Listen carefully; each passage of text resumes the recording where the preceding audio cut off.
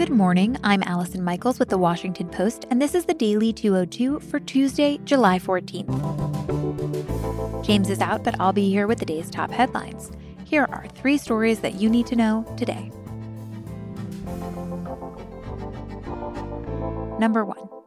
As millions go back to school during the pandemic, the ability of campus health services to safeguard and care for students will be tested like never before, and many colleges appear unprepared for that challenge. My colleagues Jen Abelson, Nicole Dunca, Merrill Cornfield, and Andrew Batran assess the landscape of student health services at roughly 1,700 four-year residential campuses. The Post interviewed more than 200 students, parents, and health officials and examined thousands of pages of medical records, court documents, and reviews of student health centers. College students reported they commonly waited days or weeks for appointments and were routinely provided lackluster care.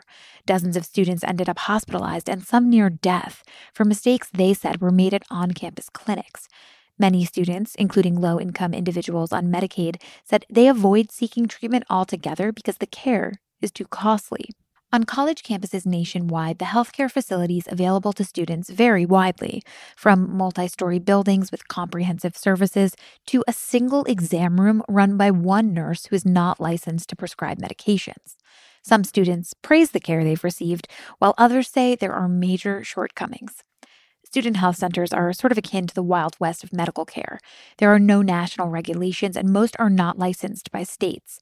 According to the Post's analysis, only about 220 campus medical clinics of the thousands nationwide are accredited by outside health organizations. In one case, Georgetown University stated on its website that its student health center was accredited, but removed the claim after being asked about it by reporters.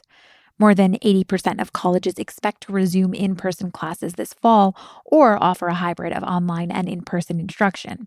Students are planning to descend on campuses in a matter of weeks, as many states are experiencing a surge of coronavirus cases, including an increasing number of young people who have tested positive. Health experts have described colleges as cruise ships on land, ideal places for novel coronavirus to spread quickly through shared dorm rooms, communal bathrooms, and dining halls. Pennsylvania State University announced this month it was conducting contact tracing after a 21-year-old student who visited the campus died of complications related to COVID-19. University leaders are publicly lobbying for federal protections from coronavirus-related lawsuits when they do reopen, arguing that costly litigation would take away from already scarce resources needed to support students. College health officials, meanwhile, are privately discussing insufficient stockpiles of personal protective equipment, inadequate access to coronavirus testing on campus, and a short supply of rooms to quarantine students.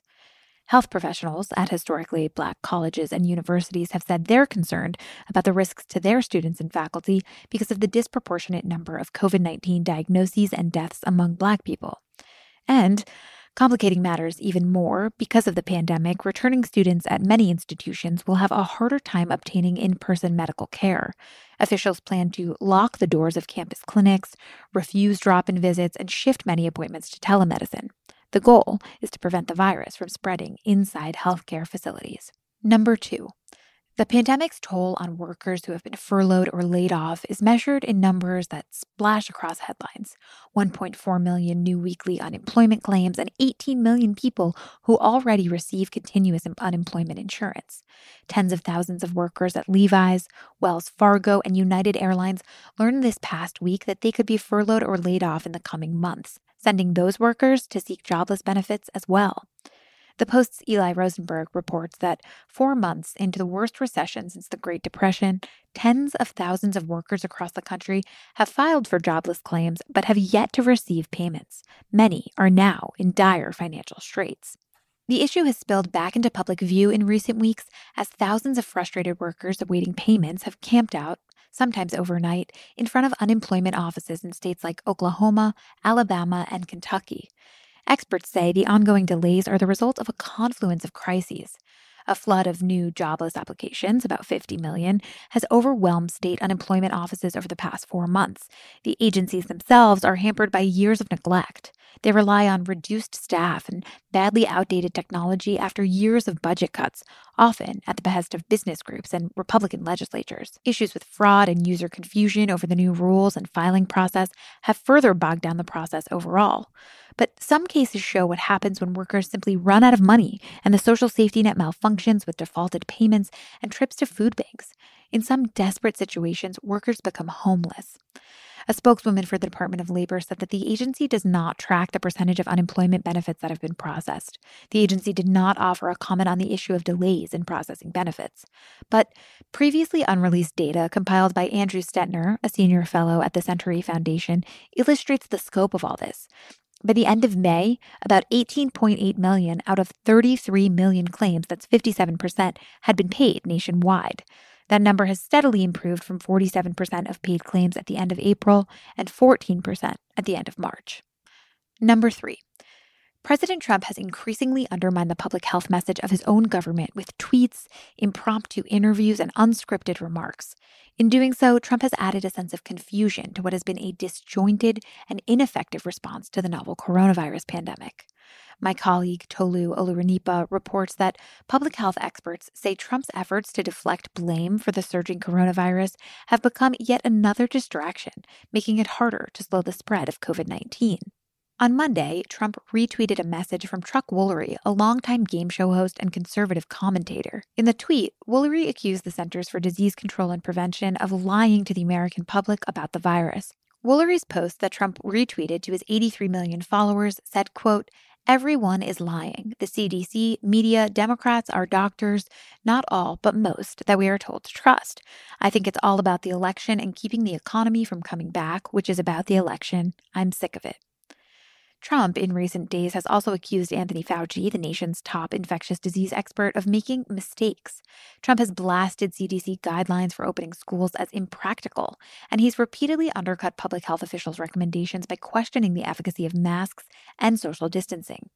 While Trump has played down the virus and dismissed the warnings of public health experts for months, his recent push has come amid a fresh surge in cases and concern over how to safely reopen schools in the coming weeks. Trump primarily has been focused on trying to revitalize the economy, which has been devastated by the pandemic. Trump sees economic revival as key to his re-election chances this fall.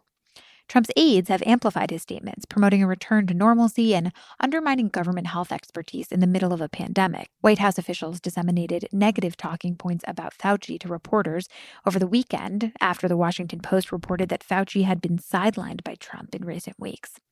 White House Press Secretary Kayleigh McEnany used a news briefing Monday to defend those criticisms of Fauci and reinforce the president's attack on the government's health experts. She accused what she called some rogue individuals at the CDC of misleading the public. She also defended Trump's tweet of Woolery by saying he was calling out scientists for engaging in politics. While McEnany did tell reporters on Monday that Trump has confidence in the CDC, she spent more time criticizing health experts than amplifying their message for the public. She repeatedly referred to the spike in positive coronavirus infections as embers, despite the fact that states across the country are setting records for new cases, and deaths are beginning to rise as well. And that's the Daily 202 for Tuesday, July 14th. Stay safe, and thanks so much for listening.